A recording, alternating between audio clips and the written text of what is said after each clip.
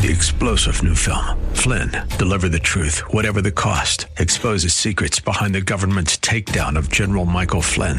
Flynn knew what the intel world had been up to. He ordered the first audit of the use of contractors. This set off alarm bells. He told the truth. He was the most dangerous person for Donald Trump to hire. They had to get rid of Flynn. Flynn, Deliver the Truth, Whatever the Cost. Available now. Watch it today. Go to salemnow.com. salemnow.com. Welcome to Caregiver SOS On Air, presented by the WellMed Charitable Foundation, a program providing help and information for our caregivers who are vital to the health and welfare of so many people in our community. You can hear Caregiver SOS On Air Sundays at 6 p.m. on 9:30 a.m. The Answer. And now, here are your hosts, Ron Aaron and Carol Zernial. Well, thank you very much, Mr. Announcer. I'm Ron Aaron. Delighted to have you with us here on Caregiver SOS On Air, brought to you by the WellMed Charitable Foundation. Our co-host, Carol Zernial, is here. She is a nationally known gerontologist, chairman of the board of the National Council on Aging, and executive director for the WellMed Charitable Foundation. Good to see you. Thank you. But today, I'm a tech guru. You are? There are people that would think that was really funny. And I'm going to ask you about that. But first, I want to tell folks coming up in just a little bit, Barrett Mason is going to join us, a former news person here in San Antonio, worked for a major radio station and has been caring for her mom. Prior to that, her mom and dad. Powerful story to talk about. You know, we have a variety of people come on the program, book authors and researchers and physicians, and every once in a while we have a family caregiver, just like those of everybody listening out in the audience, and it brings us back to reality. This is what it's like to be a caregiver. So we're so pleased that family caregivers are willing to come in and share their story, because it's important. All the caregivers out there, you are not alone. But first, I was at a wedding a couple of weekends ago, and a woman there said, "Oh, look at my new watch." She had one of those Apple Watches. Well, all of us who don't have Apple Watches that would be really that would be me. Are really curious about them, because I've never even seen one. Well, she had it, but she didn't really know what to do with it. She said, "Oh, let me show you this." Well, I don't quite know how to do that. Let me show you how it does this. I don't know how to do that either. Right. Yeah, that's probably what I would do, because I do that with my Apple computer. I don't know how to do anything. So I found this article. Terry O'Reilly. This was on the Next Generation website, and I'm trying to think. Did I say the website right? And he said he is an early adopter for he or she. I apologize. I don't know which Terry is. I or a Y? Y, probably a guy. Could be a That's guy. why I'm saying he, but I'm not sure. Is an early adopter of technology. So those are the people who have to have the latest gadget. He did say he didn't buy a Segway when that was first introduced, but Apple, there was so much hype, so he just had to have one. And then he gave it a 21-day test, which is use it for 21 days, then put it in a drawer for a week. And if you don't miss it or don't feel like you still need it, can't live without it, then you should take it back, which I thought actually was kind of good advice. I may have to implement that. So as long as you get it back within the 30 days, that's allowed. That's a really good piece of advice. I know, because then if you're like, oh, I wish I still had it, I wish I still have it, so you don't let yourself use it right while it's in pretend it's return stage. These are psychological games we have to play with ourselves at times. So for those of us who don't know anything about the Apple Watch, what he said after the 21 days was he is keeping it. But he did say there are some problems, like the battery life isn't great. The icons are kind of big, and if you're like, I don't know if I have big fingers or not, but I do have trouble texting sometime on my iPhone because I'm always hitting the wrong letter for some reason. You can increase the font size. Yes, and I would not know how to do that, being a tech guru that I am. Right. And it says the screen doesn't always light up. Apparently, it's supposed to light up when you look at it, but you have to really I'm looking at my watch now so that it will light up. And then it does light up. But, what he really did like about it is that, okay, get this, it has more computing power than the first iPad Oh, really? Which I still own my first iPad. And more powerful than NASA's new Orion spacecraft. Said, no kidding, you could look it up using your Apple Watch. So that's a heck of a big computer in your little watch, which is kind of cool to have that. Okay, now listen to these other reasons why he likes the Apple Watch. It extends the battery life of his Apple iPhone because he's not always looking at his iPhone to look things up because he can look things up on his watch. So if you're somebody who is so into technology that you don't have enough battery life in your phone, you need another gadget that can chew up battery life before you use your phone battery life. Or you could buy a Mophie, which extends the battery life on my iPhone. Don't tell him about that. He may not know about that. And the other thing, it seems to be that the iPhone, it gives you little reminders, and the reason he's really keeping it is he's no longer late for meetings. Because he was kind of chronically late.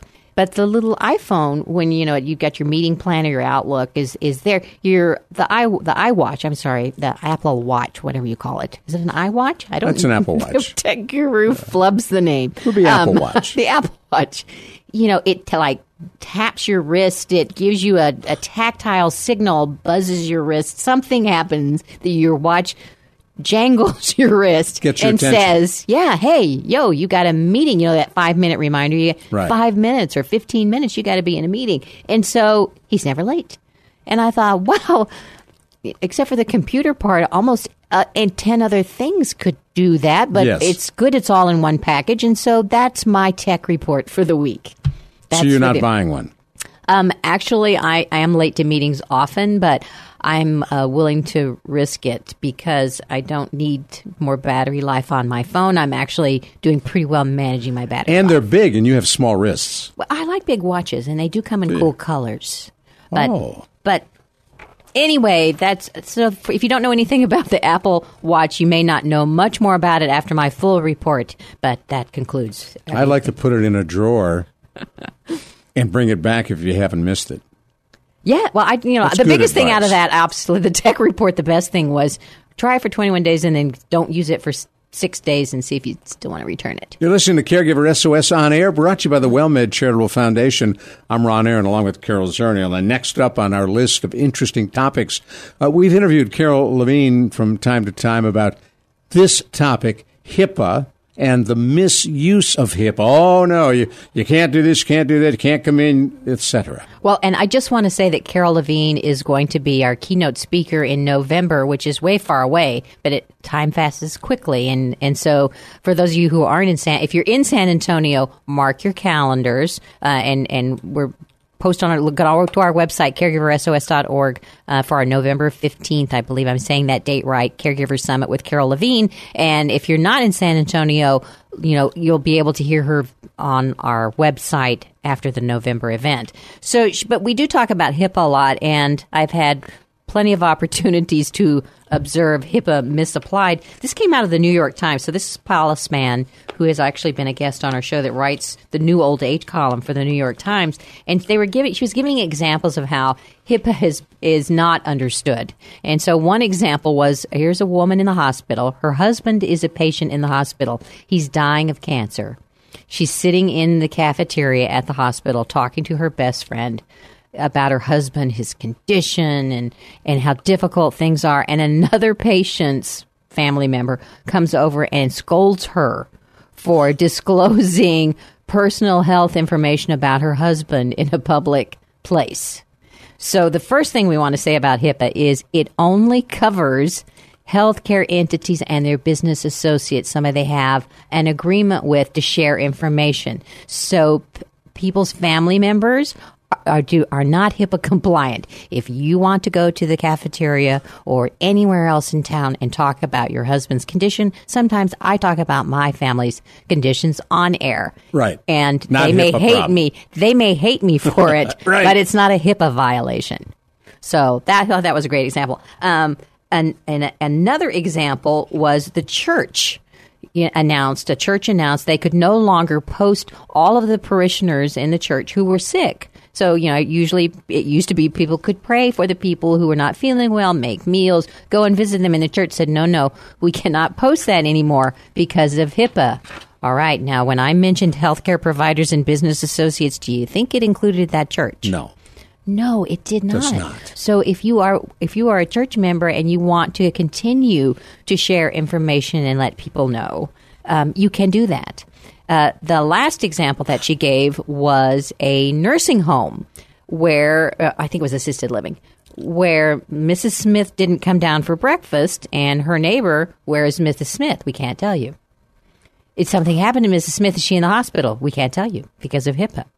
Well, Mrs. Smith had passed away, and the nursing home was afraid to tell anyone that she had passed away. Wow. So that is not HIPAA when someone has passed. That is not a health condition. They have passed away. And it is. You may tell people they're dead, that they have passed.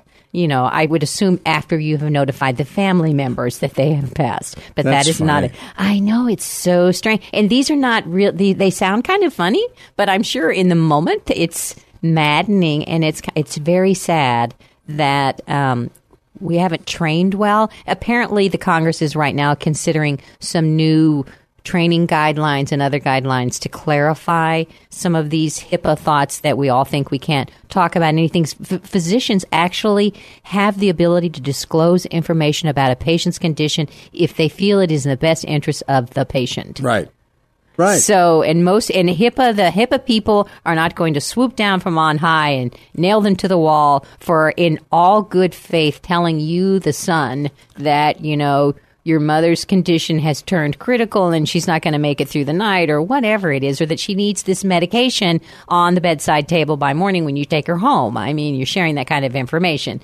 The physicians can act in the best interest of the patient. And there are no HIPAA police. And the HIPAA police, if you have if a healthcare provider violates HIPAA widespread for a long period of time, but if a physician, believing in his heart he's acting in the best interest of his patient, needs to share some information with the family members, and he's not been specifically restricted, he can do that.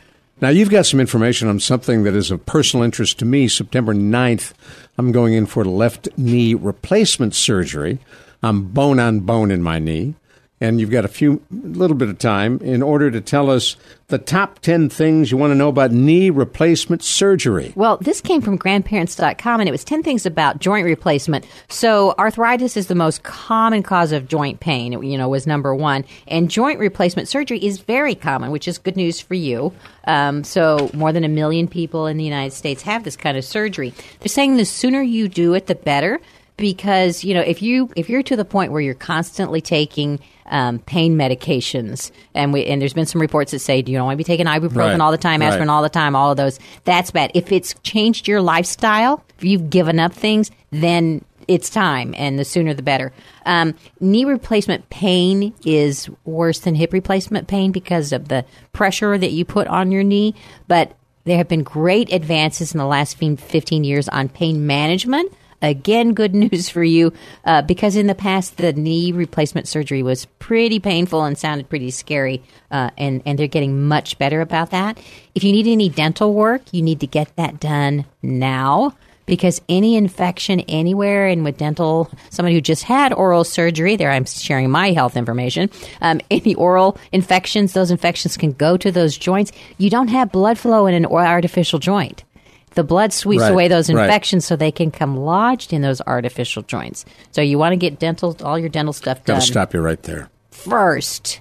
Last thing, rehab is key to success. Get that rehab. Thank you very much. Done. All right, cool. Carol Zernial. I'm Ron Aaron. You're listening to Caregiver SOS on air, 9:30 a.m. The Answer. Barrett Mason up next. The story of caring for her folks. I'm Ron Aaron, and one of the things I'm most pleased about being a WellMed patient is the way in which I'm treated by all the staff at the clinic I go to. And Dr. Robin Eichhoff, that's not by accident. No, it's not. We really spend a lot of time training our staff and asking them to really connect with the patients and get to know them, because we consider them part of our clinic home. And the other thing that's really impressive to me is the amount of time my WellMed physician spends with me, and you do the same thing with your patients. Yeah, I really do try to, and we do a lot more time than your typical provider can afford to give, and I think that allows us to get to know the whole patient and not just their diseases. That's cool. Don't have a lot of time to talk about prevention, but you do a lot of that as well. We spend an enormous amount of time on preventative measures. Want information about WellMed? Want to be a WellMed patient? Call 210-614-WELL. 210-614-WELL.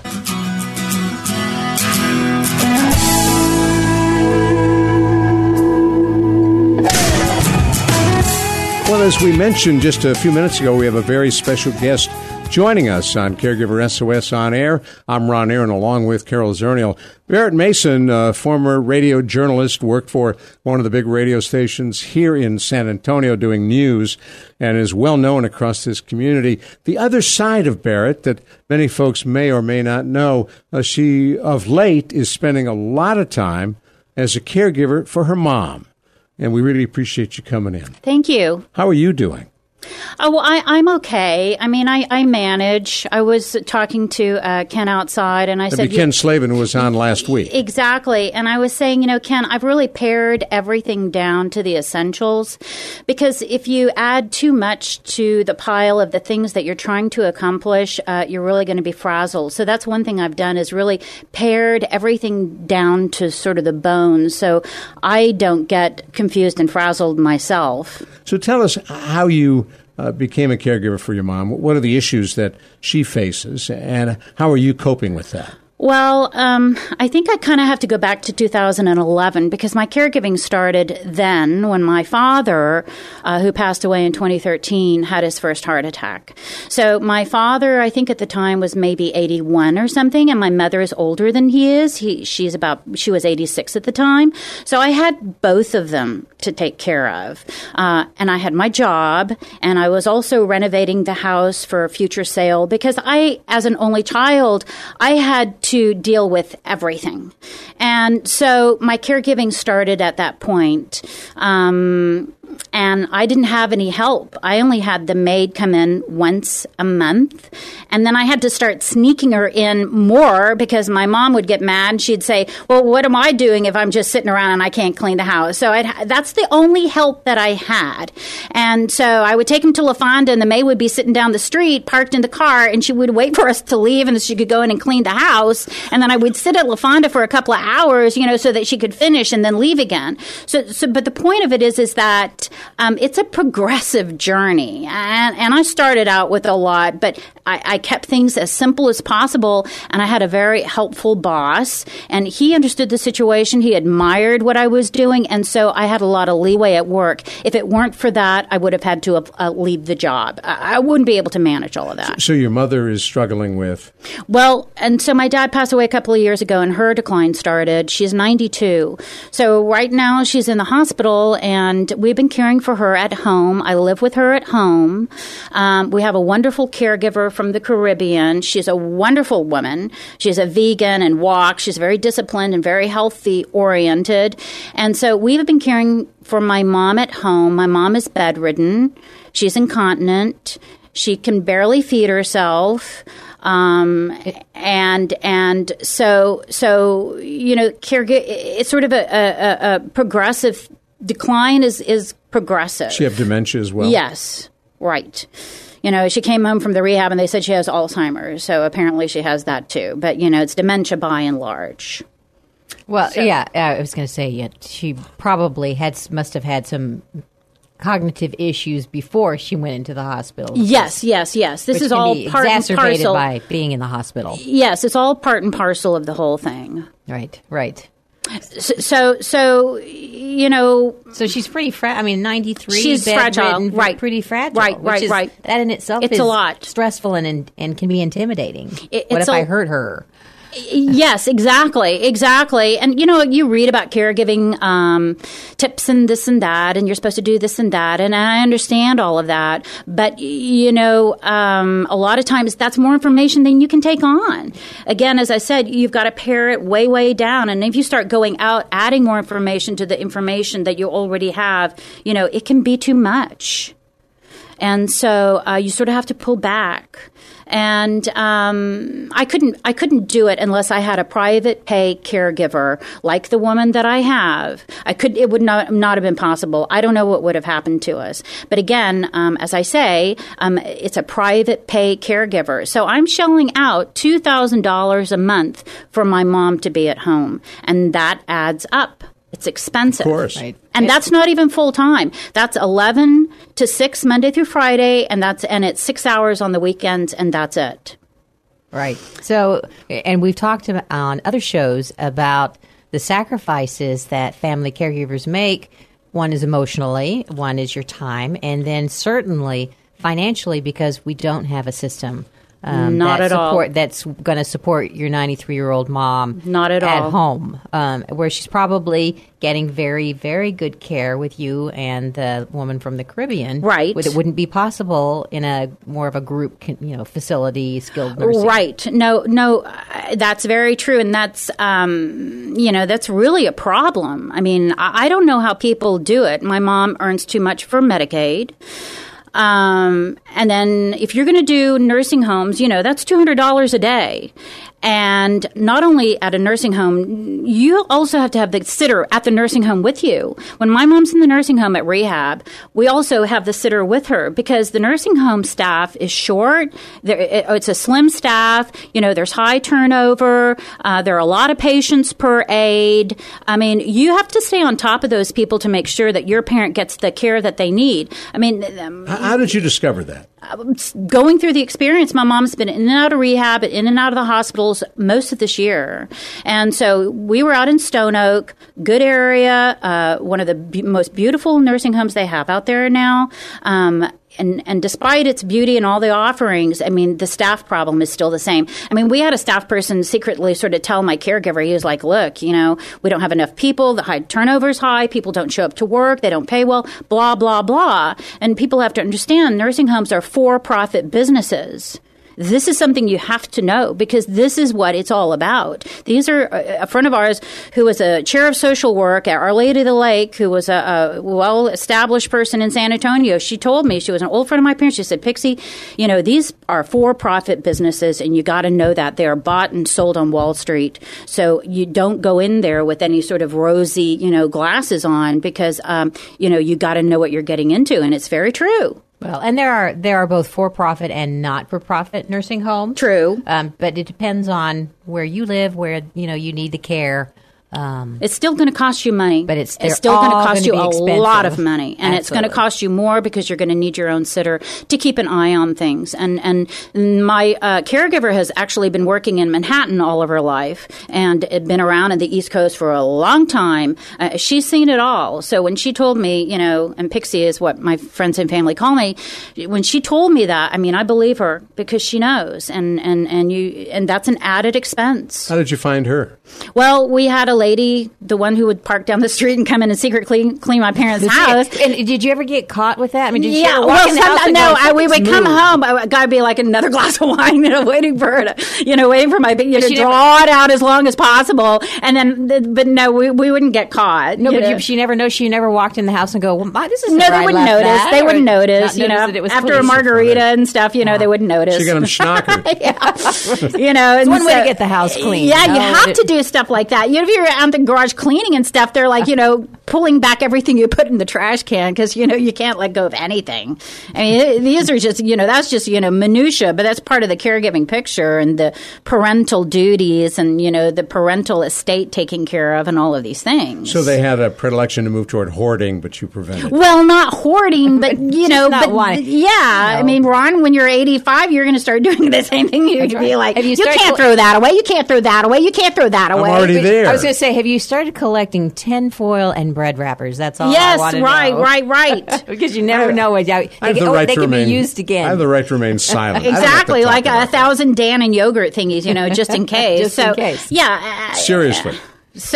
Well, no, not seriously. They weren't hoarders. I mean, we kept everything nice. But a few extra, you but never know. That's a thing, you know. So thing. the woman that was sneaking into the house and maid, secretly cleaning knew someone who she thought yes, might and she work had for brought you. her with us, and B was doing a great job, and B just happened to do elder care. And she just, my mom is Norwegian, she's very tough, and she's very straightforward, and B is the same way, and they just get along beautifully. So that's really important, because I've seen how my mom interacts with other people, and I'm so grateful that I have B, because they have great chemistry. It's just great. And that's important. So important. Yeah, because you want somebody who's good care, but also a good fit. Yes, for the very family. important. Someone you can trust, someone who does the job. You know, and it's difficult, and these jobs aren't well paid. No, that is true, too. So you get what you pay for. At the end of every day, do you say to yourself, what am I doing here? No, I don't. No, because a friend pointed out to me, he said, when your mom finally passes away, you know, the victory of taking care of her is going to be yours. You're going to have done the job completely, resolutely, all the way to the end in the perfect right way. And you'll never have that regret. You had something interesting in some of the information prior to the show. You were talking about how AARP right now is running ads about caregiving. Right. Saying that the caregivers are overlooked. They're Right. underappreciated. Yes. So, but Ignored, you're happy. isolated. But that doesn't matter because you were saying, okay, well, I'm I mean, it matters. It matters. But I mean, you know, for every goal, for every, you know, thing that you've got to do, the goal and the achievement, that's going to be the goal and the achievement is that I took full good care of my mom.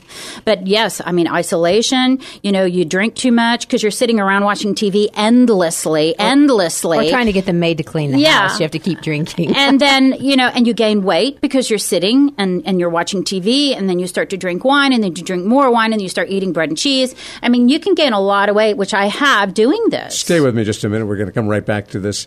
We got to get an update on news, and we will do that right here on Caregiver SOS On Air. I'm Ron Aaron, along with Carol Zernial, and our very special guest is Barrett Mason, who is sharing with us her hands-on experience caring for her mom.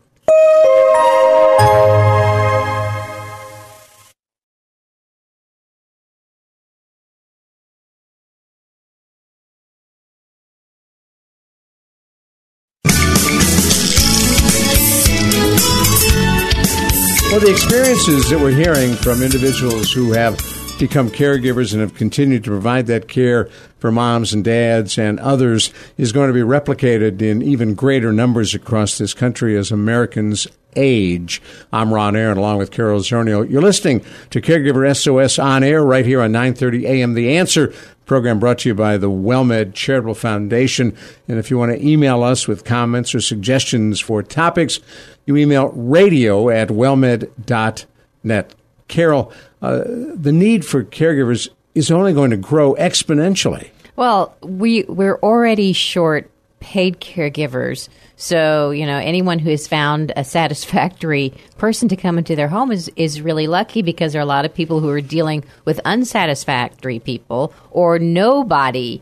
Because there's just simply not enough already. And that our theme has been, you know, 10,000 people a day turning 65, the boomer generation. And our generation, because I'm a boomer, you know, we haven't taken as good a care of ourselves going into old age. And so, you know, here we're taking care of our parents, and you know, if we don't take care of ourselves, you know, it's a tough situation. We simply don't have enough paid caregivers. And you know, listening to your story, to Barrett Mason's story, to Barrett, and talking about, you know, I can hear the sacrifices that you've made. You know, if you were going to be painting your life story, you certainly wouldn't say, okay, and I'm going to carve out these years. Respecting and loving and caring for your mom is wonderful, and you're always going to feel good about that. Right.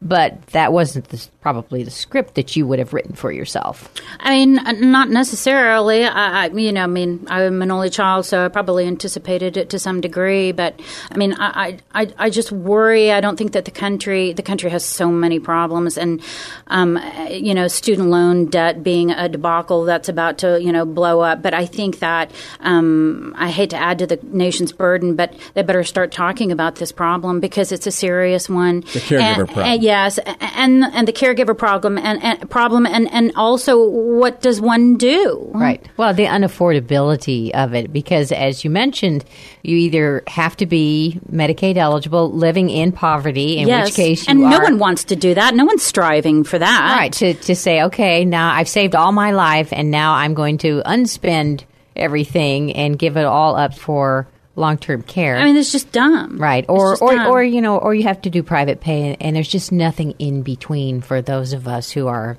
regular people. And I think that's crazy. I mean, I think that's crazy. I think it's dangerous. I mean, as you talked about, I mean, that's, of course, I thought about that as well, as the number of people aging in the country, and no one's talking about it. There isn't any preparation for it. I mean, everybody says, oh, we'll just put her in a nursing home. Yeah, but who's going to pay for it?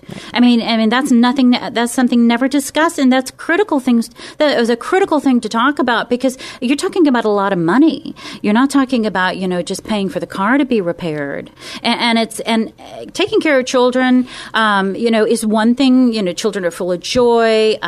They're small. You can change them easily. I got 3 of those. Yes, and it's tough at times, but it's a lot harder to take care of an adult. You're talking about a large person.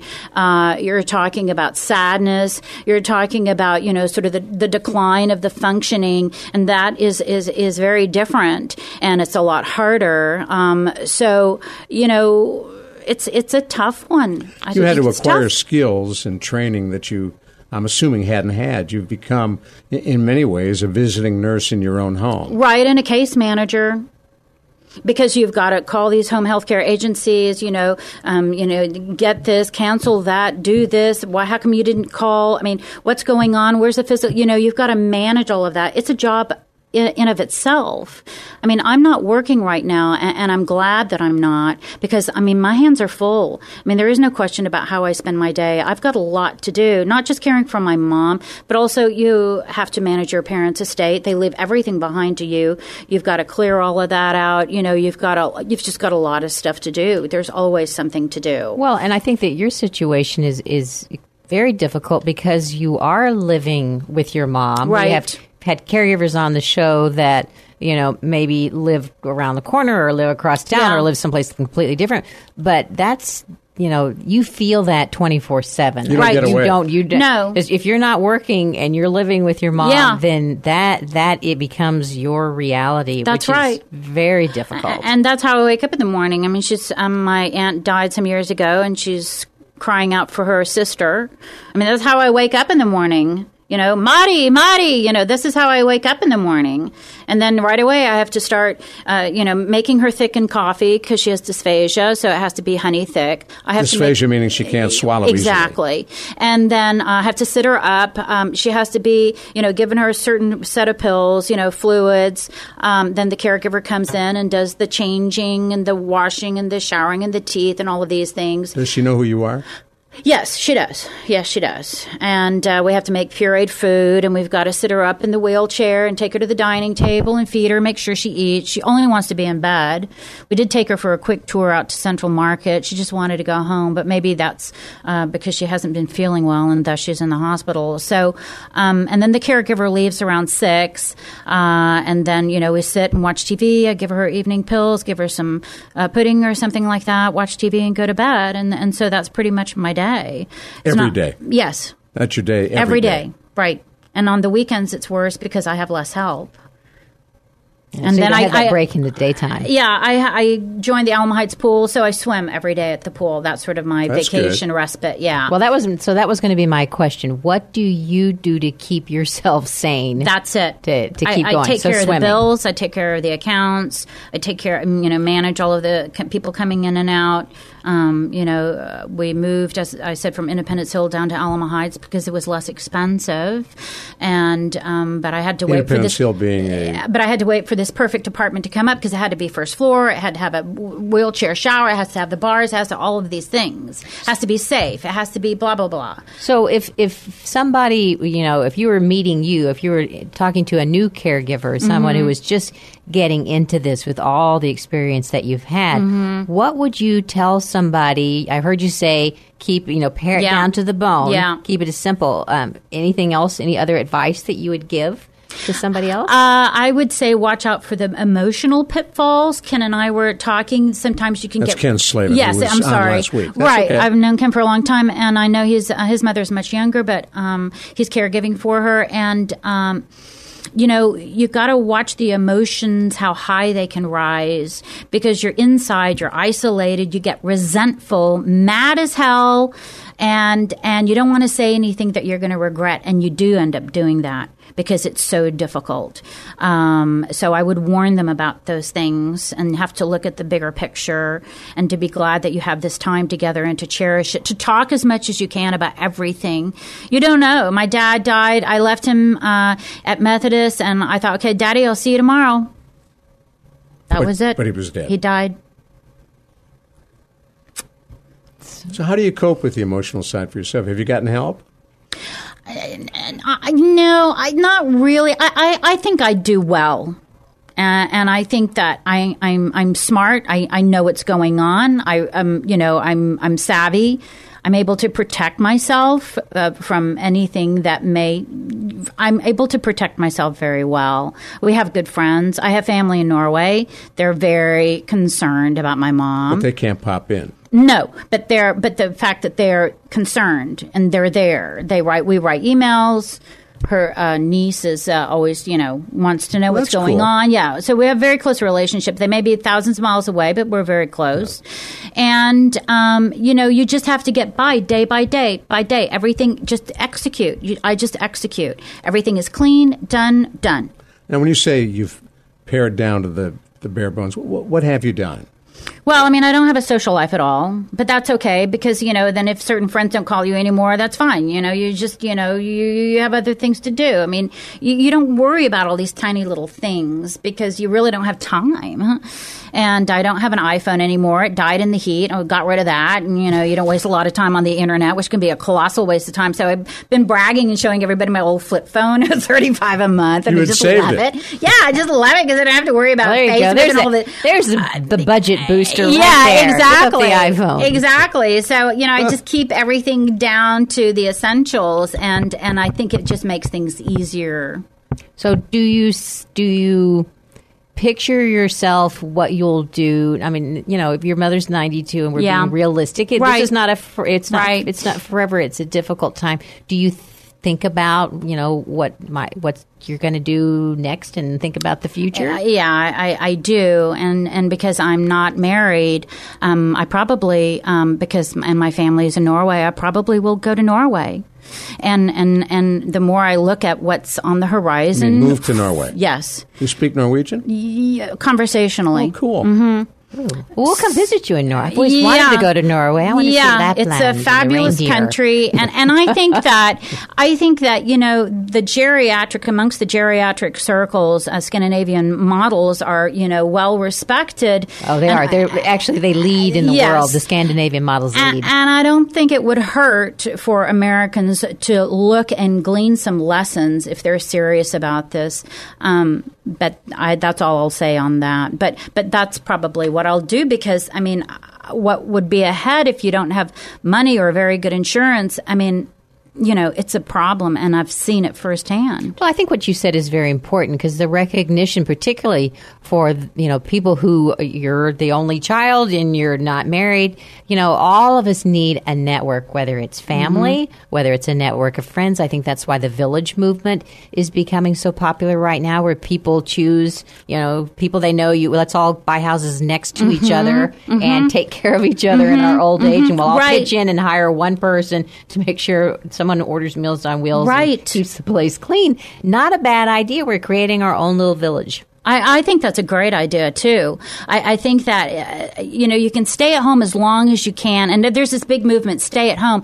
You need some money to stay at home, too. It costs some money. You've got to have these people. You've got to pay good caregivers to come in. So it's not cheap. But, they've got to start taking this seriously and start supporting it. I mean, the only thing about staying home are the medical issues, Right. And home health doesn't, a nurse visit a week is not sufficient, because the thing is, it starts to go down what you get. Meanwhile, the patient is going also down. So right. The two don't meet. Right. Yeah. When you got the escalating, and we'd be the last people to say that everybody should stay at home. There are times where it is, not talking about your mom, but in general, there comes a time when people can't stay at home. But it sounds like you have done a fantastic job with your mother. You should be really proud. She's very lucky to have you taking care of her, and it's tough. Yeah. Thank you. Well, it's a huge sacrifice you're making. Well, they did it for me. Makes me proud to know you. It's cool. Thank you. Thank you for coming in. We are flat out of time. You know how that works. Yeah, I know. I had a blast. I was nervous, but I had a blast. You didn't have Thank to do the you. 7-page dissertation. I know. She had all Now I kinds of can notes. throw it away and not have to worry about it. perfect. Therapeutic. Barrett Pixie Mason. See, I never knew Pixie. I like that. Thanks for you. coming in. Thank you. I'm Ron Aaron with Carol Zernial. Up next, we're going to be talking to Dr. Jamie Heisman for Take 10, which follows each of our Caregiver SOS on-air programs. Right here on 9:30 a.m., The Answer. I'm Ron Aaron, and one of the things I'm most pleased about being a WellMed patient is the way in which I'm treated by all the staff at the clinic I go to. And Dr. Robin Eichhoff, that's not by accident. No, it's not. We really spend a lot of time training our staff and asking them to really connect with the patients and get to know them, because we consider them part of our clinic home. And the other thing that's really impressive to me is the amount of time my WellMed physician spends with me, and you do the same thing with your patients. Yeah, I really do try to, and we do a lot more time than your typical provider can afford to give, and I think that allows us to get to know the whole patient and not just their diseases. That's cool. Don't have a lot of time to talk about prevention, but you do a lot of that as well. We spend an enormous amount of time on preventative measures. Want information about WellMed? Want to be a WellMed patient? Call 210-614-WELL. 210-614-WELL.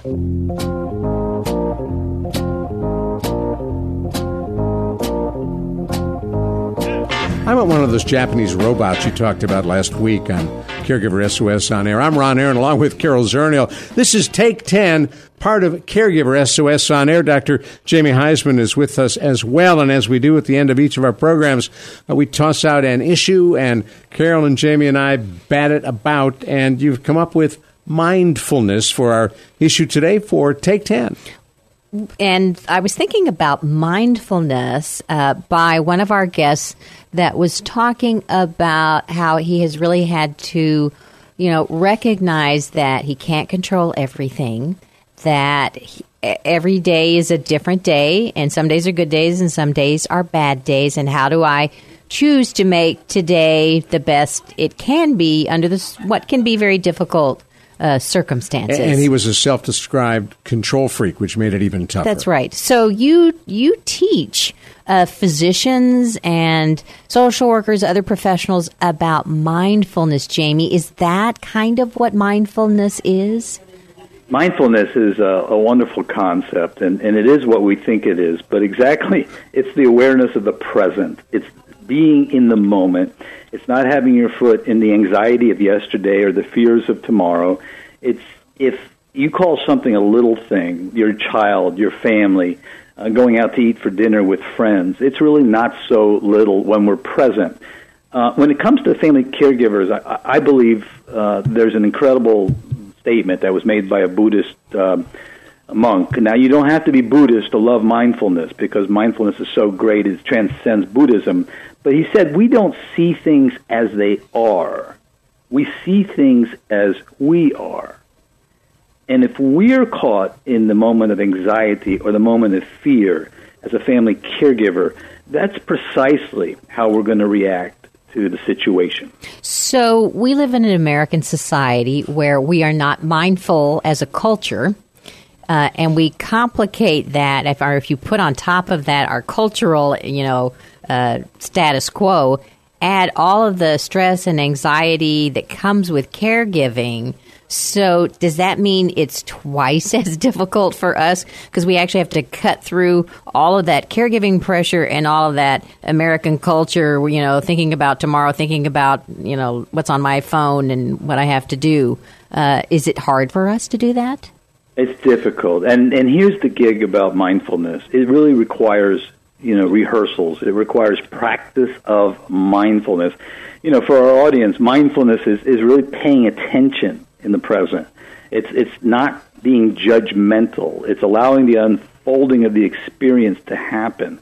And as it pertains to caregivers, it's really about the present moment, not zoning out, not going off and zigging or zagging from the distractions of the future or the things that are happening in the past.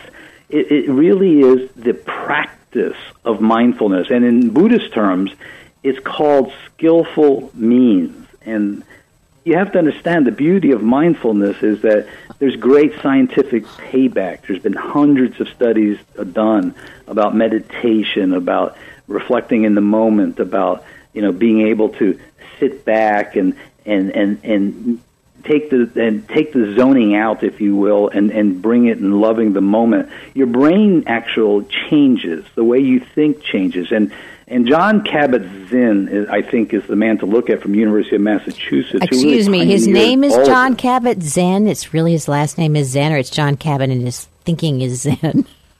No, Jon Kabat-Zinn started at the University of Massachusetts working with healthcare professionals about 20 years ago. I really would tell your audience to go online and look him up, but also there's a wonderful 60 Minutes piece that was done by Anderson Cooper about a year ago. That's certainly available on YouTube.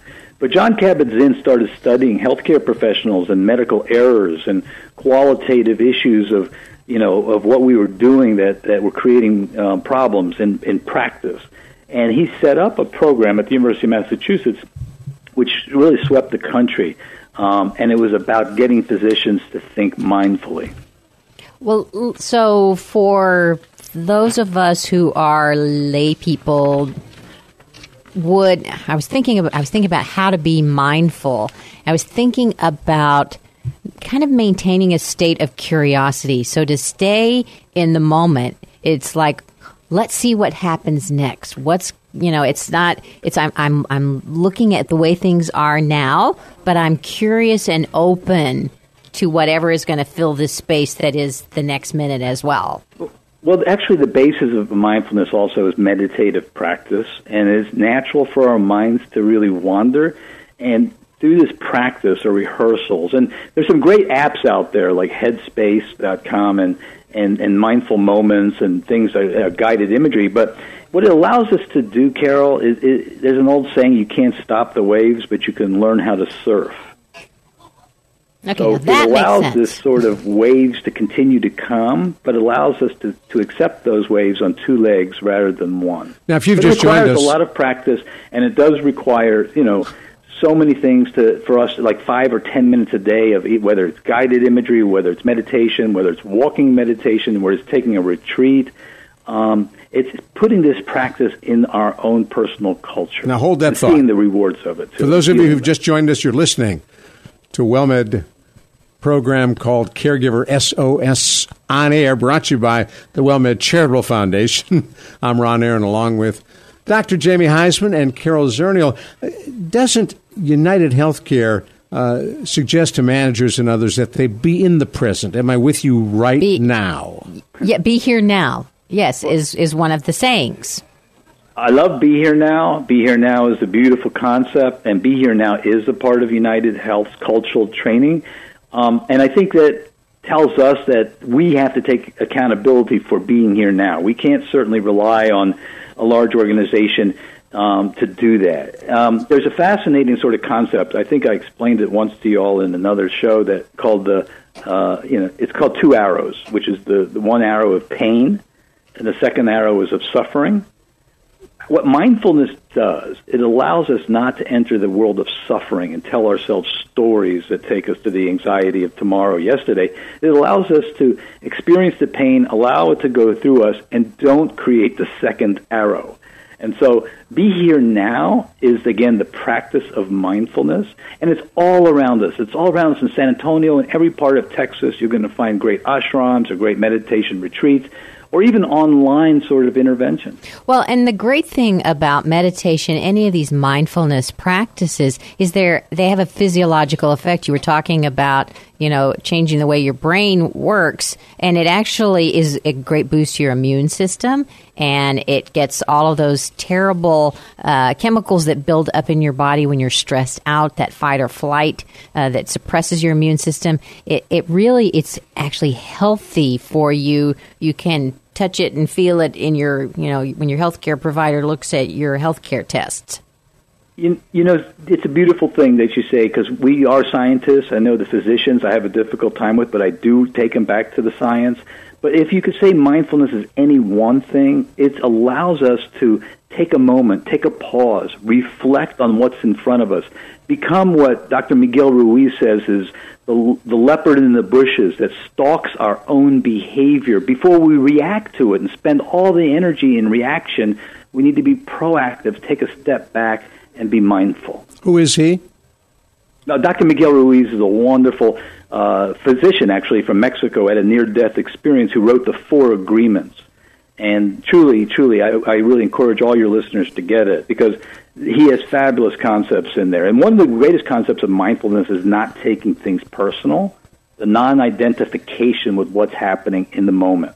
So, and that's, not taking things personal. That's what you tell caregivers. That whole concept for many caregivers. I mean, if you really want to talk about having every day, starting over again, is entering that day without feeling angry towards the person you're caring for, angry at yourself for what you're doing or not doing, and being able to let that go.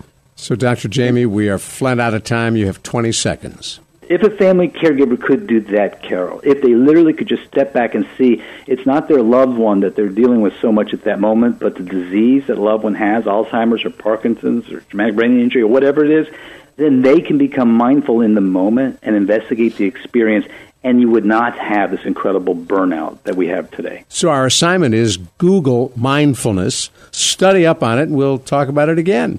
Dr. Jamie, thank you. Appreciate your time. And Carol Zernial, Take 10, part of our Caregiver SOS on-air program. I'm Ron Aaron. You're listening to us at 9:30 a.m., The Answer. You've been listening to Caregiver SOS on air, presented by the WellMed Charitable Foundation. Email suggestions and comments on this radio program to radio@wellmed.net. And join your hosts, Ron Aaron and Carol Zernial, for another edition of Caregiver SOS on air on 9:30 a.m. The Answer. One of the things I'd love to talk about with Dr. Robin Eichhoff, I'm Ron Aaron, by the way, is prevention, and it's something that WellMed spends a lot of time on. We do spend a lot of time on prevention because the fact is we know when we spend time on prevention, people live longer, healthier lives. So what do you look for in terms of preventing disease? Well, as a provider, we're going to spend a lot of time with our patients looking at lab work, doing tests, looking for things early, encouraging preventative exams like an eye exam, mammograms, colonoscopies, all the things that help us prevent severe illness. And it's one of the things that WellMed has always prided itself on. We've always been the forerunner for prevention, and now everybody's jumping on board, and I'm glad to see it. Giving new meaning to patient-centered health care. Yes, it does. Dr. Robin Eichhoff, I'm Ron Aaron. By the way, you catch us on WellMed Radio Saturdays at 5 in the afternoon, right here on 9:30 a.m., The Answer. 3-star General Michael J. Flynn, head of the Pentagon Intelligence Agency, knew all the government's dirty secrets. He was one of the most respected generals in the military. Flynn knew what the intel world had been up to. He understood its funding. He ordered the first audit of the use of contractors. This set off alarm bells. The explosive new documentary, Flynn, Deliver the Truth, Whatever the Cost, uncovers the facts behind this scandal. Flynn told the truth. He was the most dangerous person for Donald Trump to hire. I find out the worst enemy that I'm going to face in my life is right here in America. They took my assessment and they wanted me to change it. And I was like, I'm not changing it. They had to get rid of Flynn. With in-depth interviews, archival footage, and never-before-seen personal records of the man behind the headlines. I just felt like I was drowning. Flynn, deliver the truth, whatever the cost. Available now. Watch it today. Go to salemnow.com. salemnow.com.